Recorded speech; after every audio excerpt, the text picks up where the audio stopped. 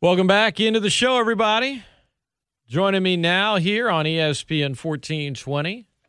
Friend of the program. We talked to him before the regular season started, and now we're talking to him a week into the postseason. And the good news is the Saints are still playing. ESPN NFL Nation reporter Mike Triplett, who's been covering the Saints for many years, joins us now. Good morning, Mike. How are you? Doing great. Thanks for having me, Scott. Is it nice to be still covering the team you've been on the beat for all year once you get to middle of January? Yeah, with the Saints in each of the last 4 years, there's a sense, obviously, that they're Super Bowl or bust, and everybody wants to see them get to the Super Bowl. But at the very least, you want them to be in the mix a few rounds into the playoffs. Last year, I think, was so disheartening, and I think it would have been double that effect if they would have lost to the 8-8 Bears at home in the first round. So at least we're getting this matchup we want. And then I think, whether you're a fan of the team or not, you'd like to see the matchup against Aaron Rodgers too. It seems like they deserve that opportunity. Well, I want to talk about your article that went up early this morning on Alvin Kamara. I highly recommend it to anyone listening. And titled "A Beautiful Mind: How Saints Alvin Kamara Stays 2 Moves Ahead." It's an in-depth piece, so it's not like you're going to be giving anything away or changing any, but give us just what went into this piece and what did you learn from it? Well, what's funny about that story is Sean Payton has always talked about Alvin Kamara's intelligence. I always remembered it was even a couple days into his first preseason as a rookie year that he compared him to Marshall Faulk's intelligence, which is obviously a lofty comparison. And he's always talked about that ever since, how intelligent Alvin Kamara, thinking up, playoff features and playoff stories that I could work ahead on. I put that plan in place. Like, that's one I'll do, at some point during their playoff run this year, is I'll finally take a deep dive into, what Peyton's always said about Alvin Kamara's intelligence. And then last month, to create a lead for this story, was that moment where he called his own touchdown run, where Peyton talked about how they were jogging up the field next to each other, and he asked Kamara, what he saw in the first half, and Kamara said, I think I could score a touchdown if I kept the ball on that play instead of it being a Taysom Hill run.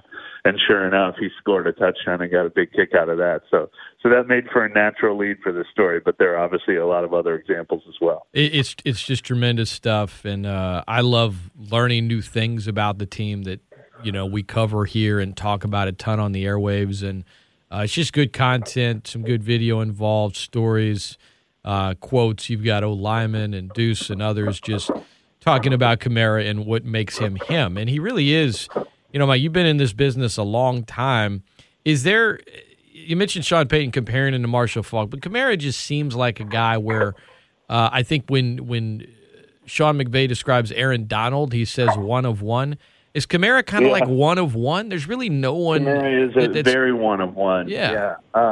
We had a joke one time where after his rookie year and all the success he had, one of the reporters in our media room or whatever was on TV talking about him. He said, he's still the same down-to-earth kid that he was last year or whatever. And I go, well, I don't think Alvin Kamara was ever down-to-earth. Yeah. But he has not changed based on the success. He's a very unique personality. What's funny about him is you could get the feel from his personality that not that he doesn't care about football, but that he doesn't take himself too seriously. He is not the I live, breathe football. Football's all I know how to talk about. He's a really kind of laid back, funny guy. But obviously, you see the videos all off season. He works his tail off. He studies the game, as I wrote about in this story, and does a fantastic job playing football. So he is one of the more unique personalities you'll find in the room. All right. Before I ask you about this matchup with the Bucs on Sunday, you had a poll up on your Twitter feed a couple days ago. And I'll give you this, Mike. I think you got the right 4 teams in there.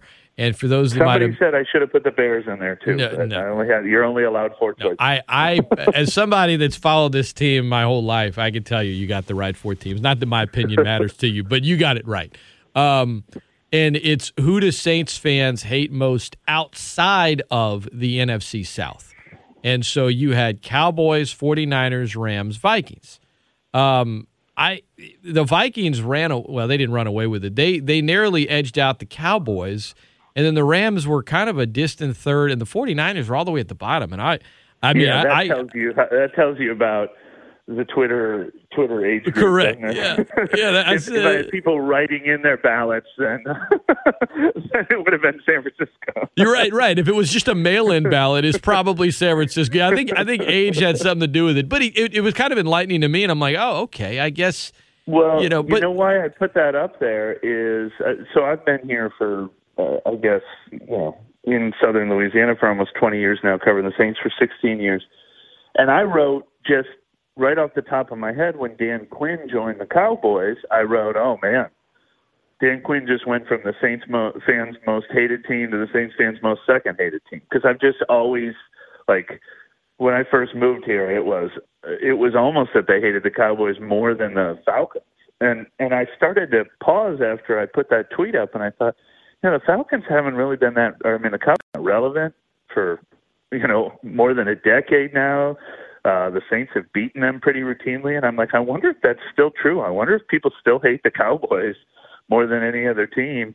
And so I put that poll up, and the it at least made me feel like I was on the right track that the Cowboys still nearly won that thing, even though they haven't had a meaningful game against each other in 20 years. I learned something about it. I think the Cowboys' disdain is more of just the chorus of every fan base, nationwide. Right. It's like Saints fans aren't unique in that way. The other three, right. there is history, and whether it be recent with the Vikings and in the past with the Vikings, all three of them. I mean, Niners, Rams, Vikings, there's kind of just a dark place with PTSD among Saints fans for previous matchups against those teams. But obviously the older you are, you're going to remember the heyday of the Niners and how they stood in the way of the Saints for so many years. But if you're a younger fan that's, more 21st century only, it's like, you had the devastating divisional playoff loss in the 2011 season. But outside of that,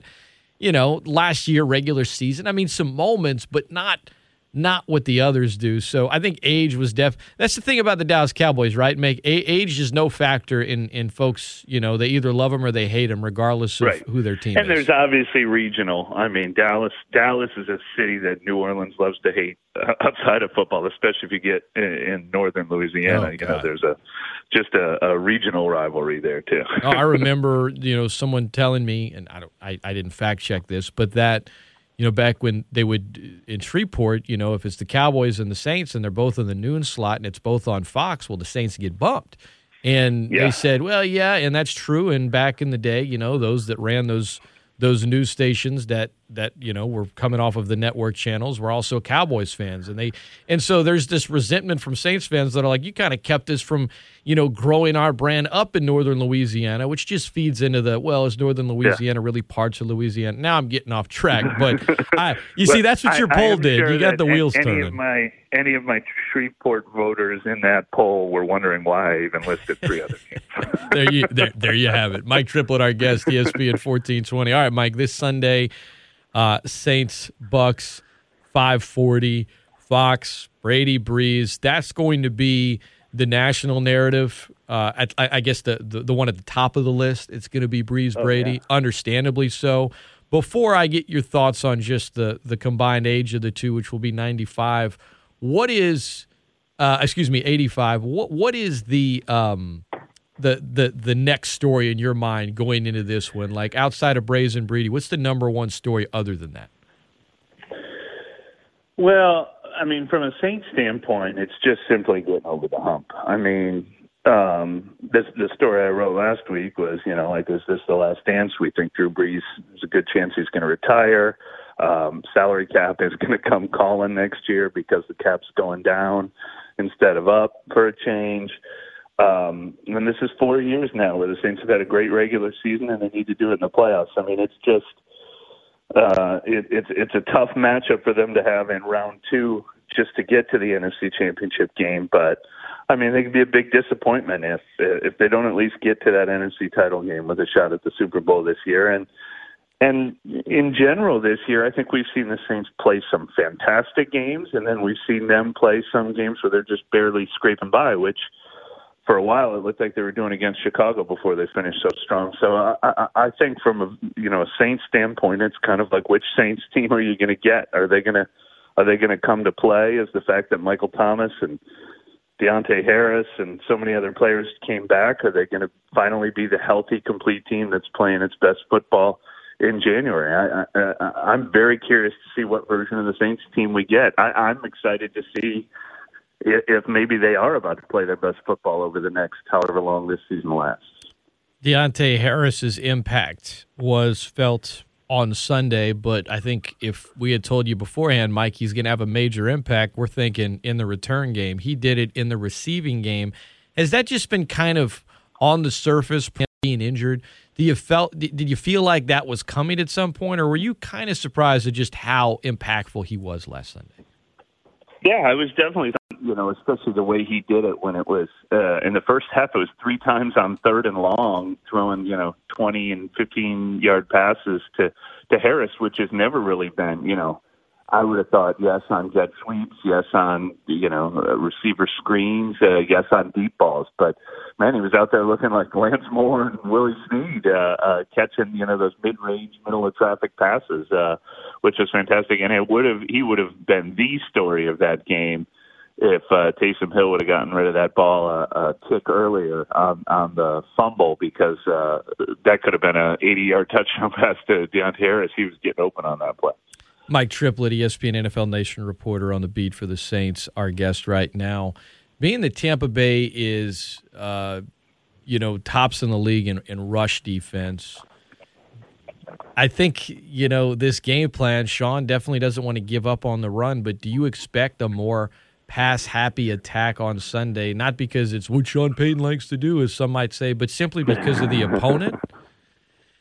Yeah, I mean, they can't abandon the run because they got to keep them honest, but it's going to be hard to have a ton of success running the football. So I do agree with you. Now, I mean, that can be the efficient short passing game as well.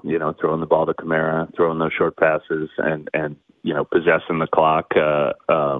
So it doesn't have to mean air it out to beat Tampa Bay, but you're right. Teams and look, it's the same on both sides. I don't think Tampa Bay is going to have a lot of success running the ball against New Orleans. What was the staggering total in their last matchup? Didn't Tampa Bay have like a total of 4 rushing yards, right. or something insane like that?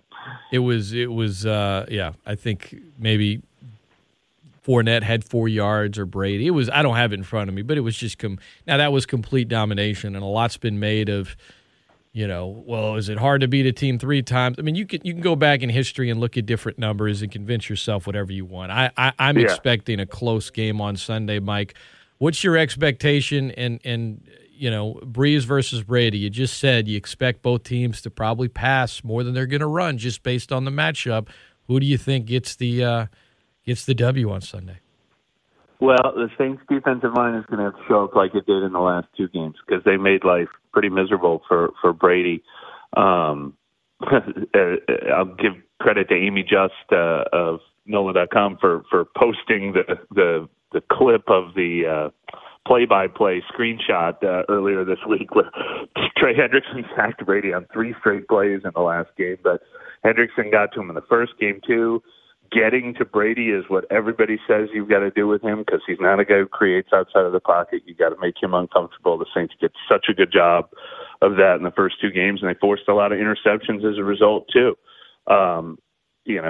Easier said than done with Brady, but that's what they were able to do in the first 2 games, and that's certainly what they got to do in this game, is make him as uncomfortable as possible. But yeah, that facing a team 3 times in a season, I had a little fun with that, making fun of the cliche last week, because I would much rather be the team that just won 38-3 in this matchup I'd feel a lot more comfortable if I was that team than if I was a team that lost 38-3. I'd be wondering if this is a team I just don't match up well against. But, of course, you take Tampa Bay seriously because they're an 11. And the only way you can play a team 3 times in a season is if they made the playoffs. And they've played their best football down the stretch. So I absolutely expect that they're going to get Tampa Bay's best shot yet of the 3 matchups. Historically, I think this will be the 22nd time teams are playing one another 3 times in a season. So out of the 21 times, 14 of those times, so 2 out of 3 times, the team that won the previous 2 won the third. And yet I don't think that that's really going to mean anything come Sunday. But to your point, you'd probably rather be the team that got the wins than that got housed by, a combined 46 previous games and the last one. Mike Triplett has been our guest. My final question for you, Mike. Bigger concern on Sunday if you're the Saints, the interior offensive line or Wil Lutz, which sounds funny to say, but that's where we're at with Will. Well, I hate to say it's Wil Lutz, but it's just a concern that you have to even bring him up. I mean, you'd like to think that every field goal attempt is automatic, but I don't think he's reached the point where he's an automatic miss either. I feel pretty comfortable with him still being an asset, still being above average, but you're right that has reached that department. I mean, the interior offensive line has played a little better in recent weeks, even with the injuries they've faced. They've kept Drew Brees pretty clean, but that's fair to probably their biggest concern over the entire course of the year. That and the occasional deep ball and deep pass interference penalty that they were giving up a ton of early in the year and scattered a little bit late in the season. I'll rank those as the 2 biggest for me because I think what shifts the tide in a game like this is a big play.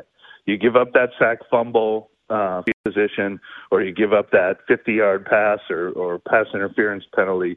You want to make Tampa Bay work for everything. So avoiding the big game-changing plays has got to be number 1 on the list when you're the favorite in a game like this.